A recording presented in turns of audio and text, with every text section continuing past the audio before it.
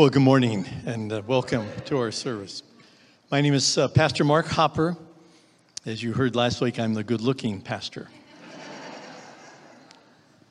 Well, Pastor Tim graciously invited me to share this morning as he and Joanne are celebrating their 25th anniversary. Isn't that something? They look far too young, so we're happy for them. Some of you have been here many, many years. What I'm going to share with you this morning is about thankfulness in terms of generosity. And in many ways, I'm preaching to the choir because I know so many of you are very generous people. But there's a book in the very end of the New Testament in 2 Peter where 3 or 4 or 5 times Peter says, I know I've told you this before, but let me remind you again. And we all need that. I used to think after seminary I had all the information I needed until a doctor told me one time at a church in Dallas that he went to a conference every year because he needed to learn more about this whole area. He was a heart specialist. And so I realized that was the case as well. So whenever you come to church or whenever you go to a seminar, work or spiritual, reference, I always say, look for something new, learn something new, and be reminded of things you've known in the past. Because we need those reminders. Oh, that's right. I forgot about that verse, that lesson, that passage. I want to say how thankful I am to be here with you. 35 years ago, a little family called the Hoppers packed up the biggest U-Haul van available, truck, and the biggest trailer that they had in those days. And we drove to a place called Diamond Bar, California. Started in 35 years ago. So it's been quite a journey, almost a third of a century here at the church. I'm thankful for the pastors who've come before me. There was Steve Campbell, was the pastor prior to my coming. He had done a good job getting him onto this property and into that first building we call the Landing today. And I'm thankful for Pastor Tim and for Joanne that they're carrying on the journey. It's like literally we've passed batons as this journey continues, and you're very much a part of that. Certainly thankful for the staff and the volunteers. And Tim mentioned in his sermon last Sunday about faithful people. There was a man sitting in first service over here by John Suzuki, but his name was Ed Shockley, and Ed is now in his 90s. We thought they were old when we got here 35 years ago. It's true, but bless his heart. We have a building behind us off to the side that's going to get remodeled soon. It's called the Education Building, but really it's the Ed Building because he taught us how to build that building. We did it together. So many faithful people. I'm also thankful for the men in the church. I like men, and I'm glad you're here. And there's some guys around the campus, I just look for them and punch them in the arm and say, you're my hero. You men that come. We're thankful for the women that come and thankful for your great event yesterday. But there's something about the men that your being here gives strength to this church. Thankful for the older people, too, the joiners downstairs and others of you that are part of this morning, and the widows and the widowers. There were 3 things that attracted us to Diamond Bar. The church I pastored in Tucson was not large, but it was larger than the church here when we came. But it was a small, faithful group of people, 3 Ps. It was the people, faithful people, a growing number of young families, no high school kids. And here I had high school kids. The second thing was the property, the location. There was a building with a small amount of land, but a strategic location. And somewhere, I don't know if they teach the new member class anymore, but maybe in the rooted class, you ought to learn a little 15 minutes about how this happened. God provided this property and how he's enabled us to develop it as it is. But the third thing that attracted us wasn't just the people and the property, it was the potential. And that potential continues. It's just so exciting to see the church alive with lots of young families and kids and blurry-eyed looking parents trying to raise these little ones and sometimes newborns. So we're very thankful for what God is doing and Tim's leadership along with Joanne. But this morning, what we want to do is talk about a church that is just like this church. So you're not going to hear anything really new, but hopefully it's going to jar your thinking a little bit to consider some things when we talk about a church named Philippi. I believe it was Paul's favorite church. Let's see, did I leave anything out? I got to stick to my notes. I get lost. I believe it was Paul's favorite church. Let's start not in the book of Philippians, but let's start in the book of Acts. You want to turn there with me if you brought your Bible with you this morning? To Acts chapter 16. Let me again underscore what you heard about the shoebox opportunity, not only for the packing, but if you want to give a special gift this day, today, I know they're collecting whatever additional funds may be available to help with the filling those boxes next week. Oh, I know what I was going to tell you. We actually saw some Samaritan Purse big boxes, not the individual ones, but the big shipping boxes in India. When we went to work alongside one of our missionaries outside of Hyderabad, India, on their campus, it's a boarding school orphanage, and there were Samaritan Purse boxes. I don't know if they came from Diamond Bar, but that's what your box will do. Love to see those pictures. But if you want to add a special gift today to your offering check or add something, you can pass it on to Lilia Fong out on the patio or put it in the offering box as they get ready to pack. I believe that the Philippians were Paul's favorite church, and it resonates in his letter. If you read that, joy, rejoice, over and over again, thankful for these dear people. Really a thank you note in that letter. But it's fun to see why he loved Philippi. Now, take a look at Acts 16 with me. And we're going to pick it up in verse, let's say 9 of Acts 16. There was a vision. A vision appeared to Paul. This is going to be Paul's second missionary journey that he's on. And a vision appeared to Paul when they believed they were at the city of Troas, kind of on the coast, trying to figure out which way to go.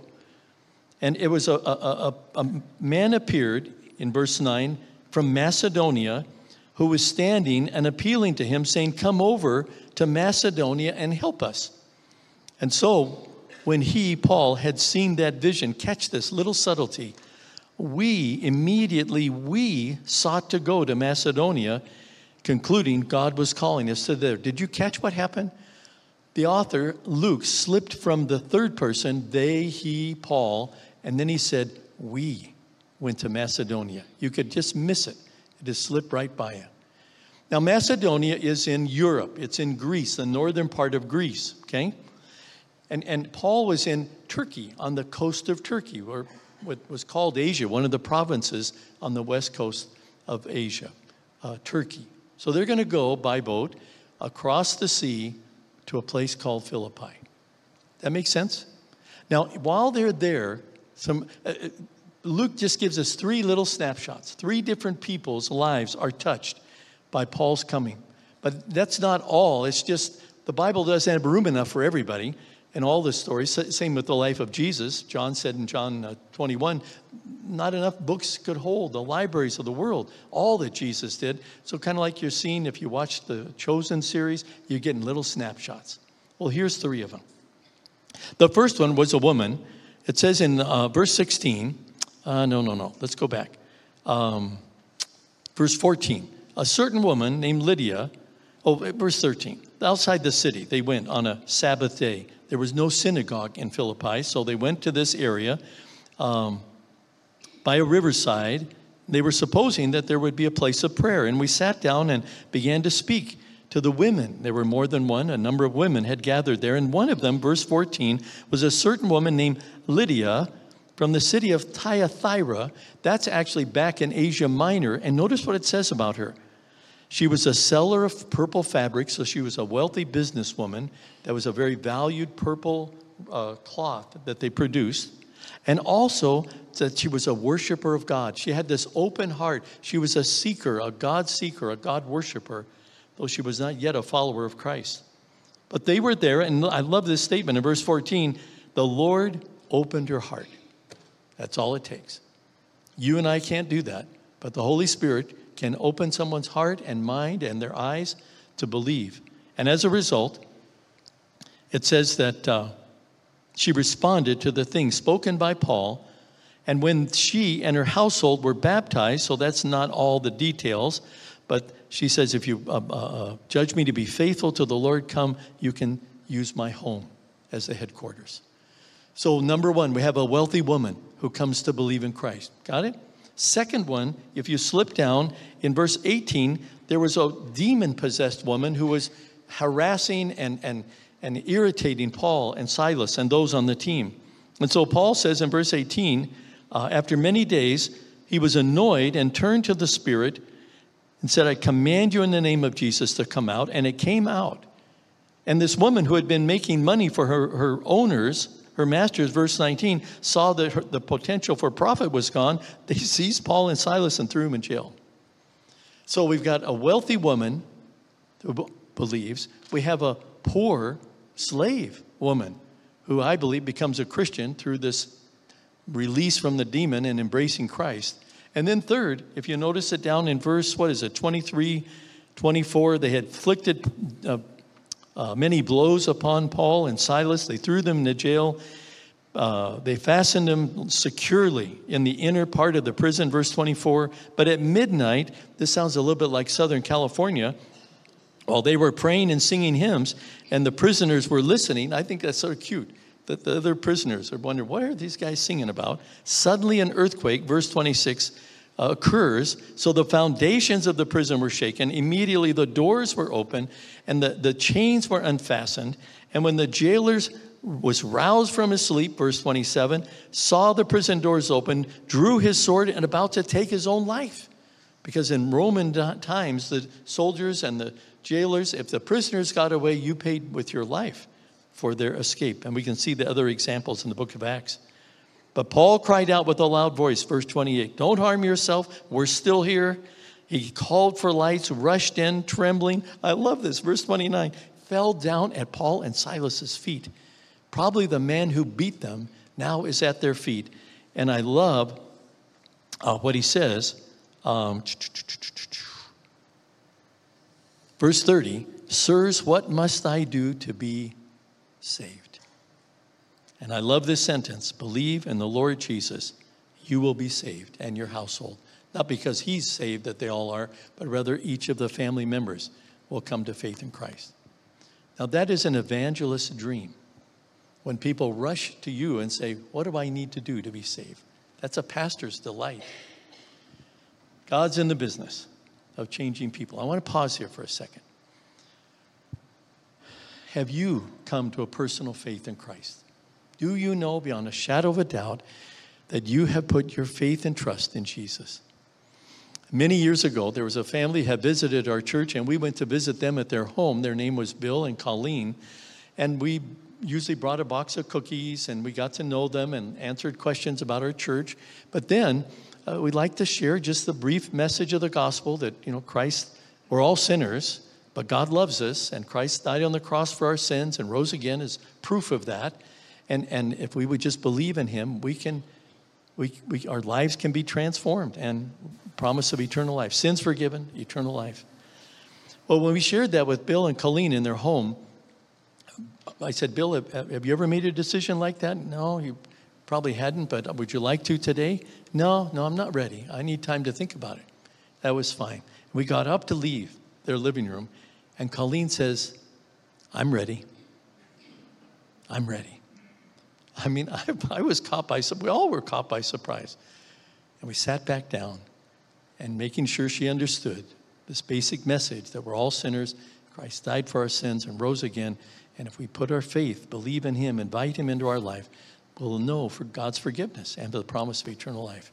She did that night. And if you meet Bill and Colleen today, and they still live in the area, she'll tell you that story. Both of them will. But my question is, are you sure? Most of you look familiar. I'm not here to question anyone, but rather to give an invitation. If you have never come to a decision of faith in Christ, this could be your day before you leave this building. I always tell people, just pray a simple prayer.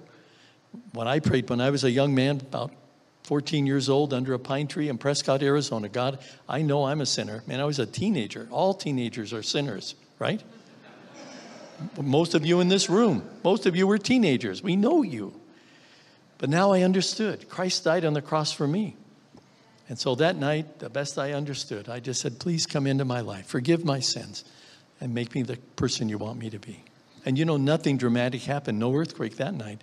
But there was just a decision, a settled decision that I knew I had stepped across the line and become a follower of Christ. If you've never done that, don't leave today without that. There'll be some people meeting over under the cross. You could pray with them And tell people, if you make that decision, don't keep it private.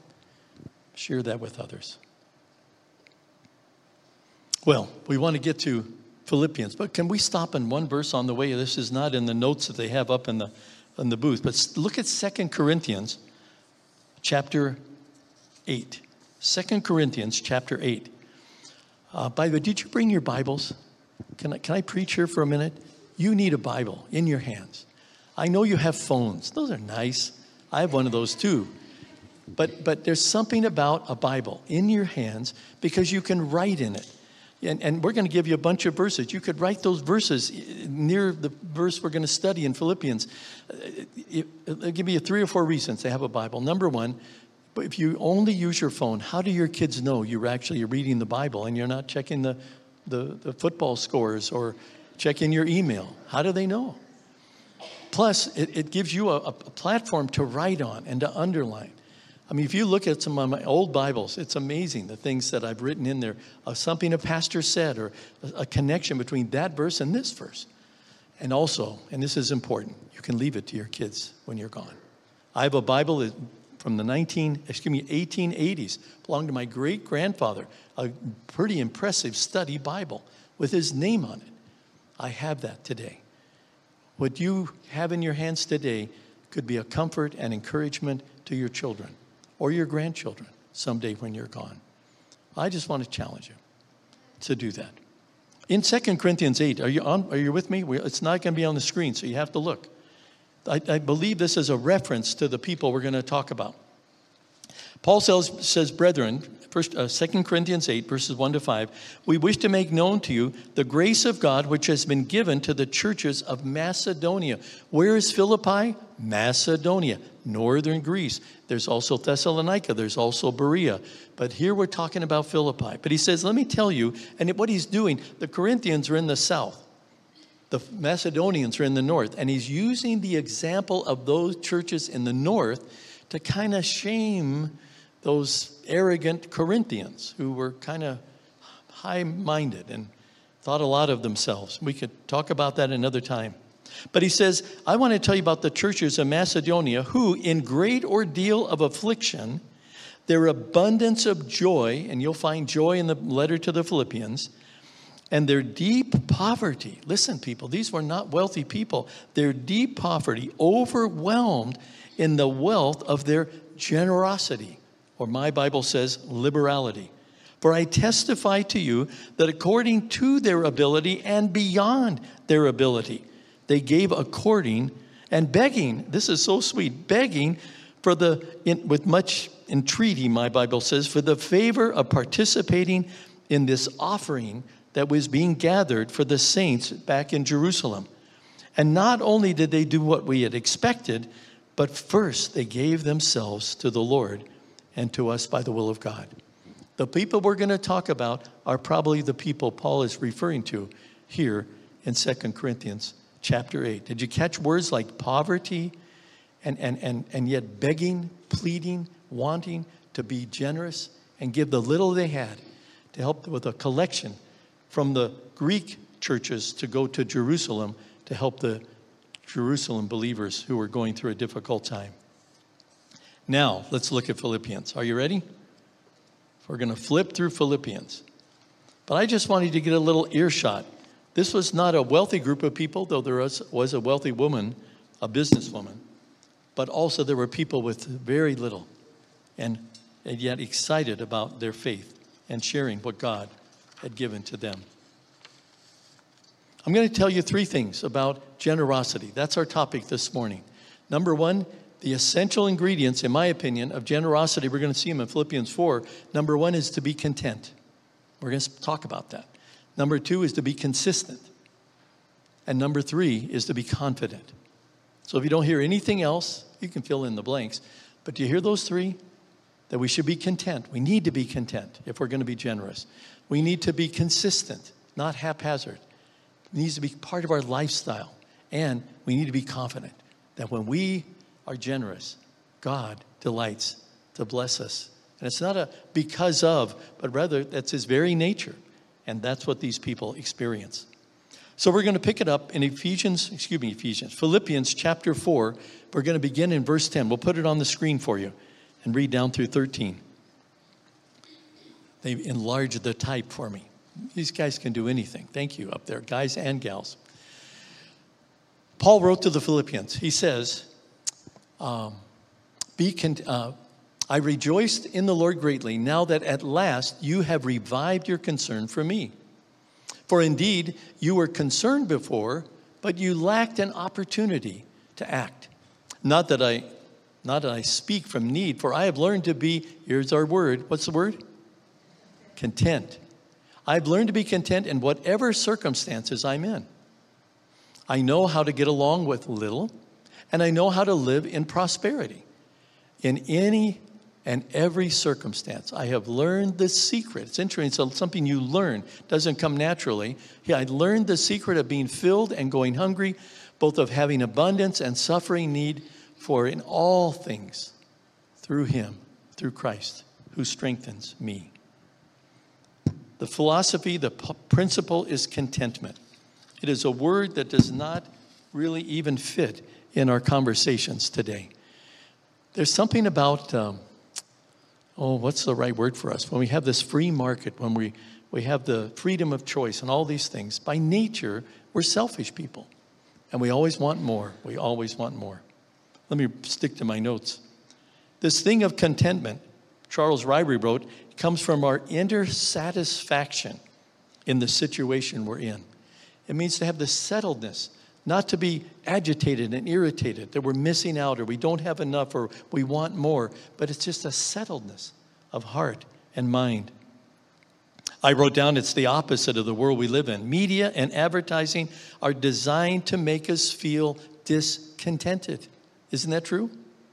Have you been to a store lately? They have new clothes, new colors. Do you know the colors change? I didn't know that. I just thought this was okay all year long. Now there's something about you don't wear white after this, or you're supposed to wear darker colors and this. Who made up those rules? Fashion designers, right? What else are we doing that's been funny? Oh, gosh. Well, I don't know where this happened, but men stopped tucking in their shirts. Have you noticed that? I think I'm the only guy in the room with my shirt tucked in now. I don't get it. But this is the way it's supposed to be. You've been misled into some other fashion. I'll tell you what else. Model homes make our houses look old and outdated. Don't go to model homes. Because it looks so nice and it breeds dissatisfaction. Oh, our carpet looks older, our paint is dated, and isn't that true? You feel discontented. Stores. Have you ever been to Home Goods? Don't raise your hands. I have a wonderful wife. I hope God has brought us together in this season, having both of us lost our spouses. And we talk about our spouse. We knew each other's spouses. I mean, it's this remarkable thing, and yet we look at each other once in a while and just amazed at how blessed we are. I'm thankful for that. But we went to Home Goods one day. How many men do you think were in Home Goods? Yet, I think, besides me, there were 2 other guys. 3 men in Home Goods. I think there had to be 30 or 40 women in Home Goods. The line was just, the checkout line, ridiculous. See, they just breed this, well, here's something new. Here's something cute. Here's some, oh, look at this. Oh, down. And just, women just do this. I don't know why. We always, I wrote this in my notes. We are selfish by nature. I'm not saying shopping at Home Goods is bad, but somewhere there's this level of contentment, and we don't need everything new. Where I wrote my notes, we're never satisfied. We want newer, we want bigger, we want better.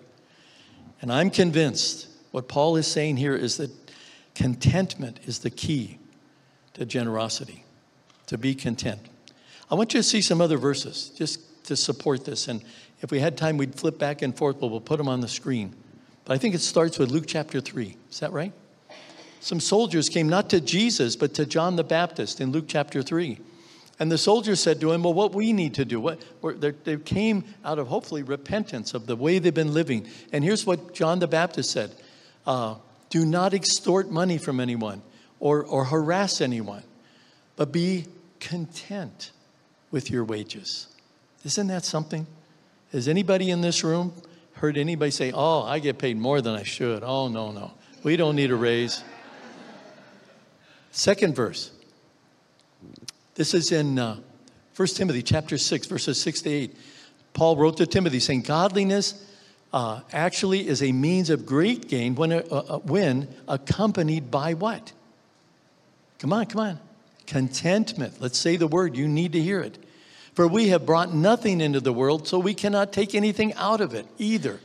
If we have food and covering and a few things from home goods, with these we should be what? Content. One more verse. Am I going to convince you here or what? Make sure, Hebrews chapter 13, make sure that your character is free from the love of money, being what? Content with what you have. For he, the Lord himself, has said, I will never desert you, nor will I ever abandon you. That's the principle. Paul said he could be satisfied with a lot or little. I'm not here to judge or condemn anyone that has a lot. God has blessed some of you in remarkable ways. And hopefully out of that comes generosity in larger proportions than maybe others. So it's not that, but it's saying I really don't need everything. I need to be content. One of the things that's key is to keep your spending under control. One author said, income will never keep up with uncontrolled spending. Did you hear that? Income, whatever income you earn will never keep up with uncontrolled spending. You have to stop and control your spending. I went back in my notebooks. I found a message on this very passage, but I didn't use it. I wanted to revise it, but I came across some helpful strategies for contentment, and these came from a lot of different sources. These are not necessarily mine. Number one, look down the ladder. Quote, an erroneous measure of contentment is the prosperity ladder. Most of us look up the ladder and notice that the wealthy have more than we do. We need to look down the ladder. Our gratitude will increase when we see the opportunity, through contentment, our gratitude will increase and we will see opportunities for sharing. My girls, when they were in their teens, Tricia and Tracy, let's just lay it out there, they had to share a room. Now talk about a hardship. A lot of their friends didn't have to share a room, and so they really were, they weren't happy about having to share a room. And I had built a room addition in our home, and it was wonderful. They were so lucky to have that. But I'll tell you, they went to Mexico on one of our missions pastor. By the way, be nice to Kevin. Have we talked about Kevin already? I've said this many times because the future missionaries are sitting over there with Kevin and with Tim. Some of your kids, he's going to weave that into the fabric of their hearts to be missionaries. That's what happened with my kids. They went to Mexico. After they went to Mexico the first time, spent an Easter week of vacation ministry in Mexico, they came home and said, we will never complain again about having to share a room. Changed their whole perspective. And little did we know, they would become missionaries, career missionaries, and marry good men who wanted to be missionaries as well. Another quote said, change your desires. If you want to make a man happy or content, add not to his possessions, but rather take away from his desires. Don't add to his possessions, but rather reduce his desires. Two key components, two principles. God comes first and people second. And possessions are not to be used, possessions are to be used, not loved. Did you hear that? Possessions are to be used, not loved. Another quote was, we need a theology of enough. One author said, I have not seen that preached lately. No formula exists for finding contentment except obedience, another author said. So here are some specific steps. Turn off the ads, turn out the lies. Set standards for your contentment by using the scriptures, by following the Bible. Develop a counter habits. Instead of getting, try giving. Instead of replacing, try preserving. Instead of feeling, I can't read my own. Oh, instead of feeling covetous, try feeling grateful. Subtract from your needs. Make a list of all that you think you need, and then try starting to cross things off. Divorce yourself from thinking from society and do what God says, to be content. Not content if, but to be content. Now, I don't. Susan and I go for a walk almost every morning. And we walk through our neighborhood and we pray for our kids and our grandkids. We pray for some of our older people here in our church when we know there's need. There's always needs. But one of the things we've noticed is there are a lot of Teslas in our neighborhood. Does anybody know what a Tesla is? Don't raise your hand. I think there's more per capita in our neighborhood than maybe in the entire state and certainly in the entire country. I mean, we keep counting. There's another new Tesla. And I have nothing bad about Tesla. I'm fascinated with the guy who builds them and builds the SpaceX and get those things in pretty amazing. And I'd love to drive by a gas station, not have to stop. Wouldn't that be fun? But right now I have 2 cars that work. In fact, I brought the mileage for you. I have a 2012 Camry, bought brand new, has over 100,000 miles and running well. Do I need a Tesla? No. And then I have a Highlander that we bought used from its original owner, and it has 180,000 miles, and it's still going. Do I need a Tesla? No. Maybe someday if one of those cars breaks, I might consider it. But do you understand?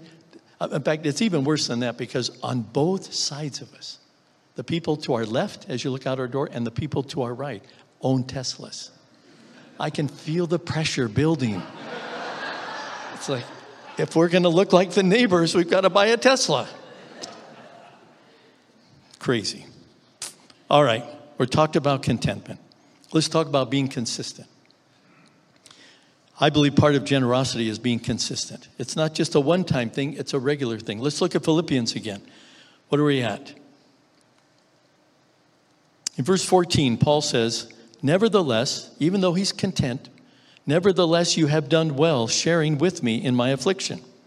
You yourselves know, Philippians, that at the first preaching of the gospel after I departed from Macedonia, no church shared with me in the matter of giving and receiving except you. So when Paul left Philippi and went on down the road to Thessalonica and to Berea and pursued and harassed by opposition, people that were unhappy about this gospel that he's preaching, the Philippians sent help to supply his needs. He goes on even in Thessalonica, he says in verse 16, you sent a gift more than once for my needs. And not that I seek the gift itself, rather I seek the profit that increases to your account. Now, I'm not an accountant, but I do believe the Bible talks about placing treasures in heaven, storing treasures in heaven. I think there's something that goes on in an accounting sense that when we give, God honors that. He's pleased with that. And something is credited to our account in heaven. He says in verse 18, I've received everything in full. I have an abundance. I am amply supplied, having received from Epaphroditus. He was the Amazon or the UPS driver. I have received what you have sent, a fragrant aroma, an acceptable sacrifice, well-pleasing to God. Paul saw these as a gift. That they were more than a gift. They were an offering to God that they sent to him. Let me give you some examples. First of all, you need, in my opinion, you need to be consistent in how you give back a portion of your resources, income. And first, and I wrote this in my notes, you should support the local church first. Are you supporting this church with your finances? I'm not here to, Pastor Tim didn't ask me to say this at all. We didn't really compare notes. But I just think that's what we ought to do. And your giving can be in proportion to your income. When we had 2 incomes at my house, In my family, we were able to give more. But when we retired, our income diminished, and so we gave less. I don't think it was displeasing to God. It's proportionate. And so it may go up, it may go down in your giving. There was a family in this church many, many years ago, successful, were doing well, they had their own business. And when I preached this, maybe in 1999, and said that I think you need to give to your church first to be a part of that, it expresses your commitment and all of that. They invited me to their home and shared with me, Pastor, we give away a lot of money, but we don't give any to the church. What should we do? And then they actually had a written out list. They wanted to show me of all the places they were giving money. I mean, good things, Christian organizations like Samaritan's Purse and many different groups that are doing good things around the world. Missionaries, they were very generous in helping missionaries, and I like missionaries. But I didn't look at the list. I didn't want to see how much money they were giving. That's between them and the Lord, and I don't have a clue what you give to this church, and you shouldn't know what I give. It's you understand, one accountant has to keep track, but it's a private, personal sacrifice that we give to the Lord. But they were asking me, how do they get started? How do they rebalance this? Didn't mean they wanted to stop giving to other ministries, but begin to rebalance over a few years where this church would be also a recipient.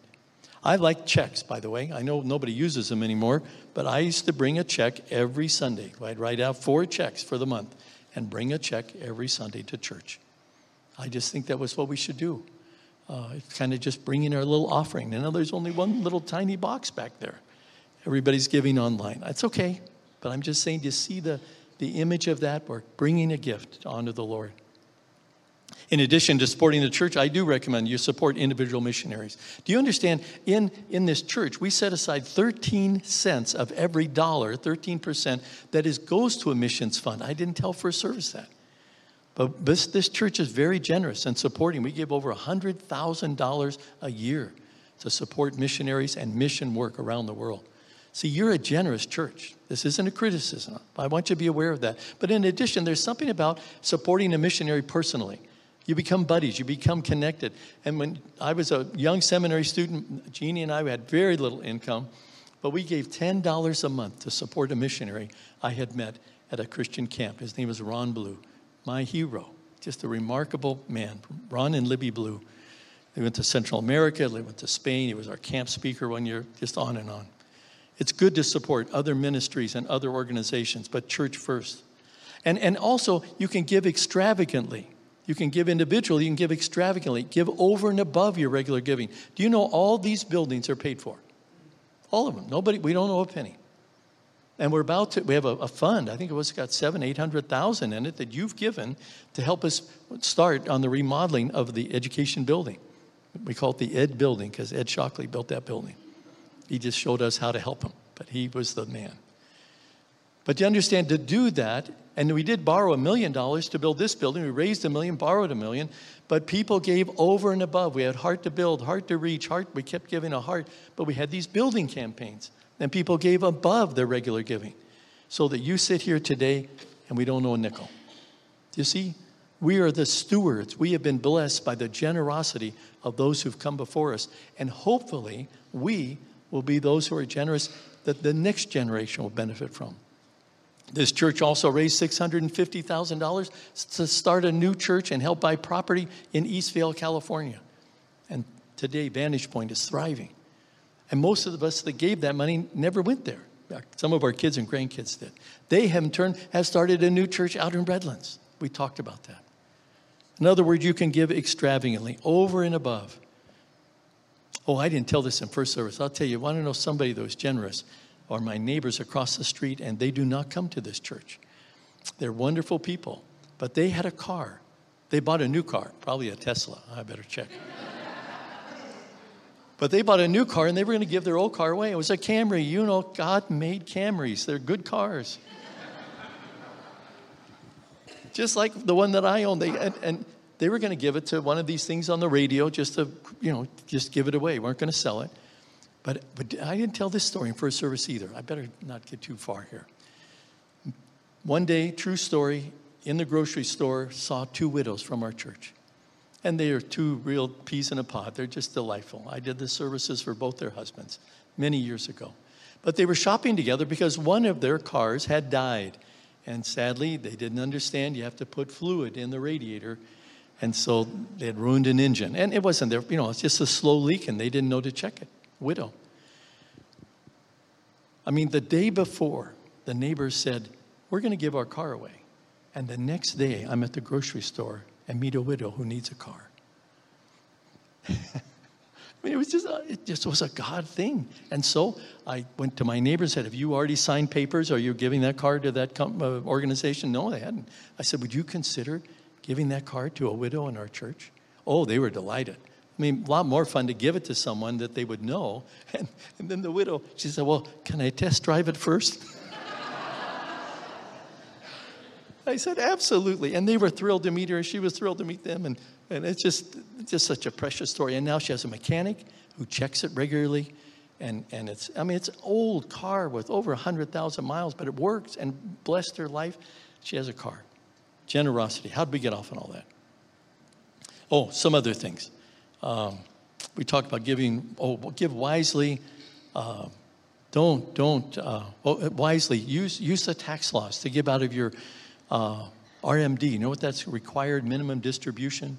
Us retirees, we know that term, right? Mm-hmm. You have to. Those IRAs have to be. But you can give out of that and reduce your taxable income. Did you get that? Talk to your tax advisor. He'll explain it.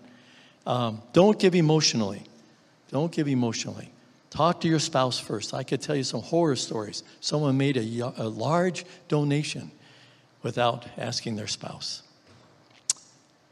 Give wisely, give sacrificially. When we were first married at Dallas Seminary, do you know how much money we spent on groceries in 1971? Anybody remember 1971? How much do you think we spent on groceries in a week?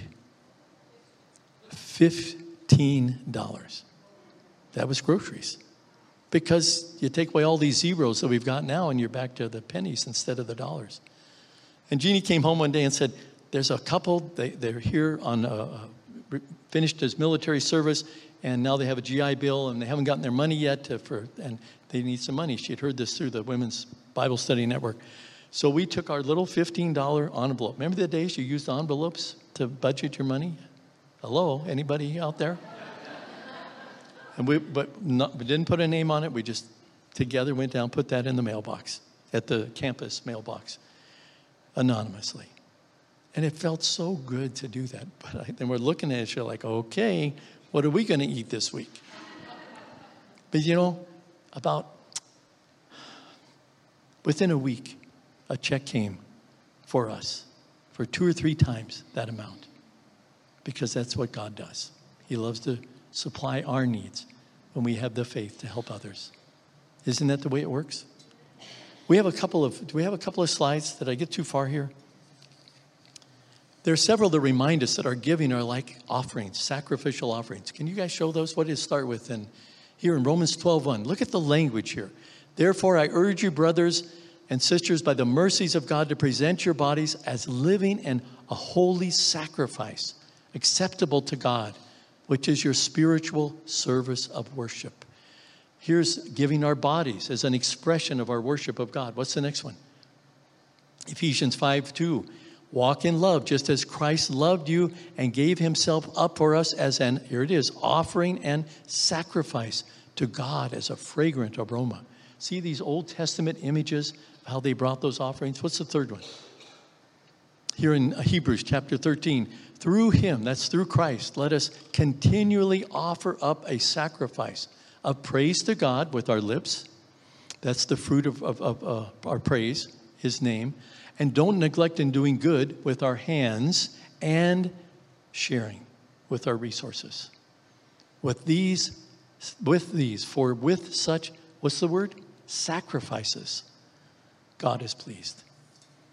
I could go on and on. I won't. Let's see. What I want to do. I don't tell you about ping golf, but we'll not do that. So we've talked about generosity. First is content. Second is consistent. Third is confident. Let's look at verse 19, the last verse. And don't let me forget communion. Tim asked me to lead communion. Paul says, because of your generosity and because of your heart and your faith and your sacrifice and these gifts that were like a fragrant aroma, like an acceptable sacrifice, very pleasing to God. He says, verse 19, my God will supply all, not just some, all of your needs, not wants, but he will supply all your needs according to his riches in glory in Christ Jesus. So when you give generously, you can be confident that God is going to provide your needs as well. Some of the other ways I didn't mention about being generous with your time. Give your time. And by the way, young dads, we've got some dads in here, guard your evenings. One of the dumbest things I did as a young father would be out evenings because people needed to see the pastor. And I had a precious wife who kept this family going while I was out at night, too many nights. Guard your evenings with your kids. Protect your schedule from all these sports and special programs. Encourage your wife. Help with the kids. No one works harder than a mother with little kids. Those are famous Hopper quotes. By the way, take advantage of the nursery. Good for you guys. It's really fun to see this nursery in operation again. And the kids will do fine. They'll cry. My wife used to call it a courtesy cry. When you leave and when you come back, they cry. But most of the time, they're happy. They're getting treats, their snacks. And you get to come in here and sit and relax. And you do take a turn, right? Everybody's got to help maybe one Sunday or one service, one Sunday a month. Can't do it without you. Anyways, take advantage of that. Enjoy. Oh, by the way, prep your kids for church. Have you had trouble with kids going to church? You do it on Saturday. Pick out the shirt. Hey, we're going tomorrow. Do you want to wear the red one or the blue one? I learned this from Linda McCubbin years ago. Prep them. Prep the kids on Saturday that we're going to church on Sunday. It's going to be fun, and we're going to see your friends, and your teacher's going to be there. They're going to have graham crackers. You're going to love it. That'll do it every time. I shared this in first service. How do we know God is at work today? You ought to know these by heart. If you haven't written them down, you need to write them down. It's not me. It's in the Bible, especially Ezra. I saw these in Ezra. How do we know God's still working today? Well, one way is when he answers prayer. Not always answer him the way we want, not always in the time we want, but he answers prayer. Second, protection.